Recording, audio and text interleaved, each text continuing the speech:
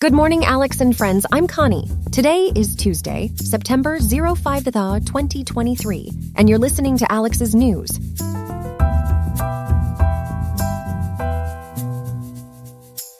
In Riverside today, expect a high of 85.1 degrees with a low of 63.6. Coming up on Alex's News, we've got a lot to cover. After their recess, Congress is back in session with potential challenges ahead, with an imminent spending fight and possible impeachment inquiry on the horizon. We'll also delve into China's newest financial venture as they launch the Big Fund, a $40 billion venture into the semiconductor sector.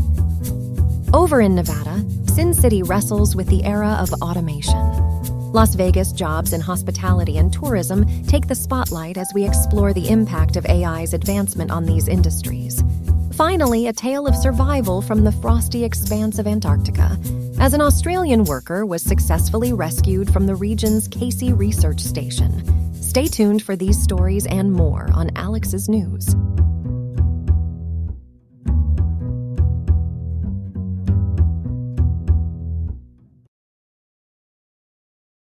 We begin our morning news coverage with the return of Congress after their summer recess. The Senate is looking to avoid a government shutdown and is under the pressure of the September 30th deadline. For more, we have Elias, our resident Washington analyst. Elias, can you give us a quick breakdown of the current situation in Congress? Absolutely, Connie. As you mentioned, Congress is back in session. They are tasked with tackling several major issues. The most imminent one is the potential government shutdown. According to the Washington Times, this is identified by Senate Majority Leader Charles E. Schumer as the upper chamber's top priority. Surely that should have everyone's attention. How could this possibly get more complicated, Elias? Well, Connie, it appears the issue is further convoluted by the debates over aid to Ukraine and border security. There's even talk of a possible House vote on a President Biden impeachment inquiry. Now, the White House is advocating for Congress to pass a short-term spending measure at current funding levels in order to stave off the shutdown. Speaking of measures, Elias, what can you tell us about the House Conservatives' list of ultimatums? According to reports, House Conservatives are applying pressure on House Speaker Kevin McCarthy for their support of a short-term continuing resolution. This list could stir some interesting debates, Connie.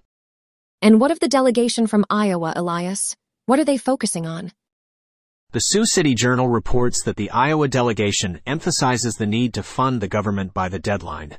They're supportive of a continuing resolution to prevent any shutdown.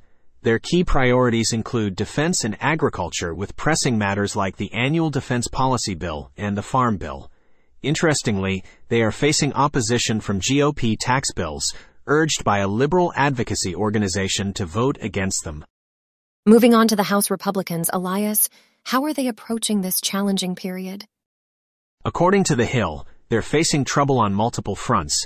They must navigate government funding and the potential launch of an impeachment inquiry into President Biden. Speaker Kevin McCarthy signaled the possibility of commencing such an inquiry in September. However, the limited time available and divisions within their own ranks complicate matters. You mentioned divisions within their ranks. How pivotal is the role of the House Freedom Caucus in these circumstances?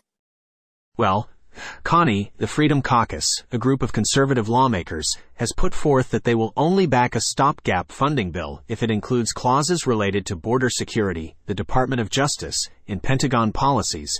This is a significant demand and might not be well received by either the House or the Senate, which is Democratic-controlled. Thanks for shedding light on these critical developments, Elias. We'll be keeping a sharp eye on how Congress navigates these complexities. It's not going to be a quiet September, right? Indeed, Connie. This is just the start of what's set to be a very eventful news cycle. Thanks, Elias. Up next, we have our second story of the morning. Stay tuned. We're moving now to our second story of the day, involving a major move by China in the technology sector. They're planning to launch an enormous state-backed investment fund, projected to raise around $40 billion for their semiconductor industry. From what we understand, this fund would mainly invest in chip manufacturing equipment. Grace, what can you tell us about this initiative and its implications? Well, Connie, you're absolutely right. What we're seeing here is a milestone in China's quest for self-sufficiency in the semiconductor sector. This latest fund, which we're referring to as the Big Fund, will be the largest of 3 funds initiated by the China Integrated Circuit Industry Investment Fund. Given recent export control measures imposed by the U.S. and its allies, this move signifies a strategic effort by China to gain more control over its semiconductor supply. That's fascinating. Now, has the Chinese government made any contributions to the fund? Good question, Connie. According to our sources, the Chinese government has approved the setting up of the fund, anticipated to contribute a whopping 60 billion yuan, which is about $8.22 billion, from the country's finance ministry. And the timing of this? Do we know when the fund is expected to be officially launched? Unfortunately, Connie, our sources chose to remain anonymous and did not indicate a specific launch date. However, they did reveal that the fundraising process is expected to span several months. I see. Let's talk about any previous instances of China allocating funds specifically for the semiconductor industry. Has there been a precedent? In fact, there has been, Connie. The Big Fund has previously extended financial support to companies such as Semiconductor Manufacturing International Corporation and Hua-Hong Semiconductor. With the introduction of this new fund, China is both continuing and amplifying its efforts to bolster domestic chip manufacturing competency. So, Grace, how does semiconductor self-sufficiency factor into China's overall technological strategy? It's an integral part, Connie.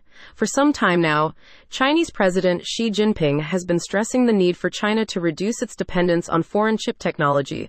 This new fund indicates a major effort towards attaining just that. I see. And might this have any potential implications for the global tech industry or international relations? It certainly could, Connie. Particularly when you consider the current technology trade battles happening globally, with the U.S. and other countries implementing export control measures. This move by China can be seen as a direct response to that, and could potentially stir up new tensions in international technology trade relations.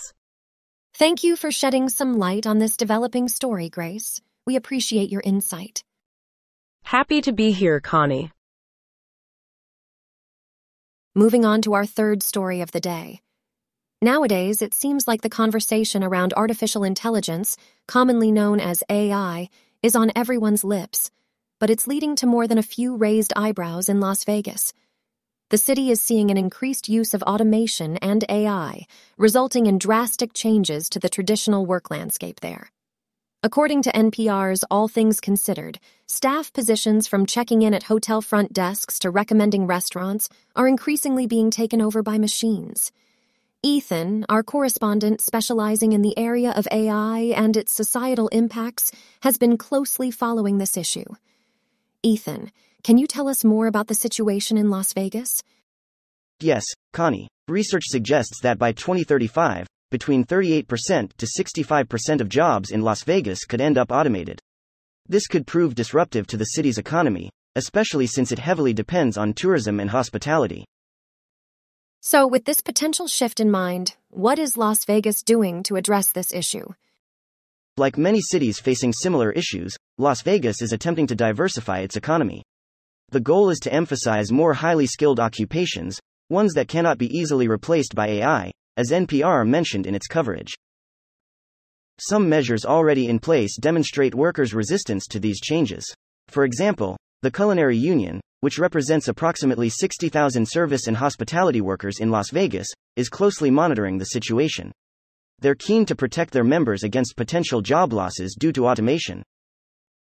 So, the Culinary Union is playing a crucial role in negotiations. Can you tell us more about their strategy? Absolutely. They're demanding a new contract that includes job protections, such as a 6-month warning for workers before any new technology implementation and free training on how to adapt to these changes. The union is prepared to go on strike during contract negotiations to secure these protections if necessary. Quite a stance. Now, some believe this wave of AI and automation cannot replace the personal experience human workers provide. How does that view fit into this context?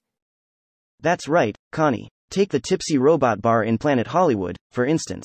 The establishment utilizes a robot bartender, but human workers still play vital roles around it.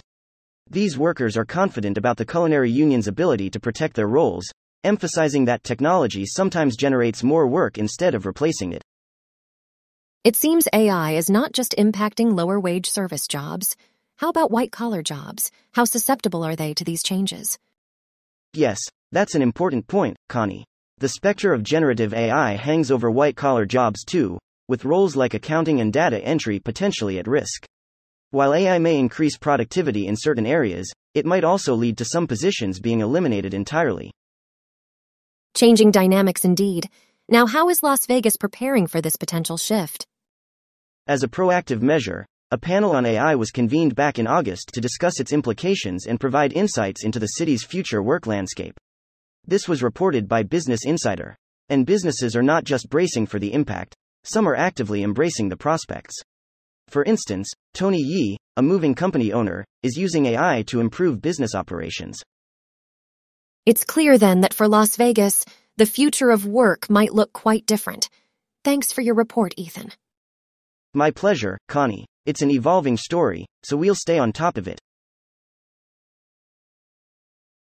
Our final story today comes from the icy wilderness of Antarctica. An Australian worker at the Casey Research Station has recently been successfully rescued and is presently en route home aboard an icebreaker. This is according to the Australian Antarctic Division.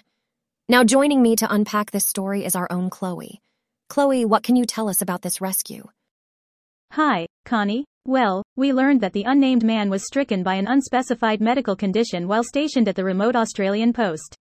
This pushed the authorities into initiating a daring rescue operation. The icebreaker RSV Nuina traveled over 3,000 kilometers, breaking through thick sea ice, to reach a location near the base. Definitely sounds like an intense situation. Can you talk about how the actual rescue operation took place? Yes, upon the icebreaker's arrival, 2 helicopters were deployed to carry out the mission. Now safe in the icebreaker's medical facility, the man is expected to arrive in Australia sometime next week, where he will receive further medical care. That's good news indeed. Given the remote location and harsh conditions, I can imagine this was an extremely intricate operation, right? Absolutely, Connie. The Australian Antarctic Division had to marshal an emergency medical rescue team, oversee the operation of the icebreaker, and coordinate the deployment of 2 helicopters. It's an example of the complex and challenging nature of conducting medical evacuations in such isolated regions. So, Chloe, what precautions are in place for researchers working at these Antarctic bases, considering how remote they are? That's a great point, Connie. The Australian Antarctic Division operates 3 permanent outposts in Antarctica, including the Casey Research Station. These facilities do have some medical capabilities, but due to the extreme environment, they require researchers to pass rigorous medical examinations before they can be deployed. This incident has re-emphasized the undeniable challenges of delivering healthcare in such isolated and remote regions like Antarctica. Intriguing. And just for clarity, the Australian Antarctic Division has assured us that the rest of their Antarctic personnel are safe and accounted for, correct? Yes, that is correct. All other staff at Australian bases in Antarctica are safe. And for the privacy of the man involved in this particular incident, the division has chosen not to disclose his identity or specific medical condition. Multiple news sources including NPR, Associated Press, BBC News, and King5.com have reported extensively on the successful recovery operation, emphasizing the privacy of the man's health. Thank you for shedding light on this remarkable rescue, Chloe. It truly showcases the extraordinary efforts made by the authorities to ensure the man's safe return, a testament to human resilience and the power of effective emergency response. Indeed, Connie, it's been a pleasure discussing this story with you. Likewise, Chloe, and thank you once again for your wonderful insight. That's all we have for now. Today's episode was made by Alexander King with GPT-4 GPT 3.5 Turbo, the ElevenLabs Text-to-Speech API, and the Google Cloud Text-to-Speech API. I hope you have a great day. I'll see you tomorrow, Alex.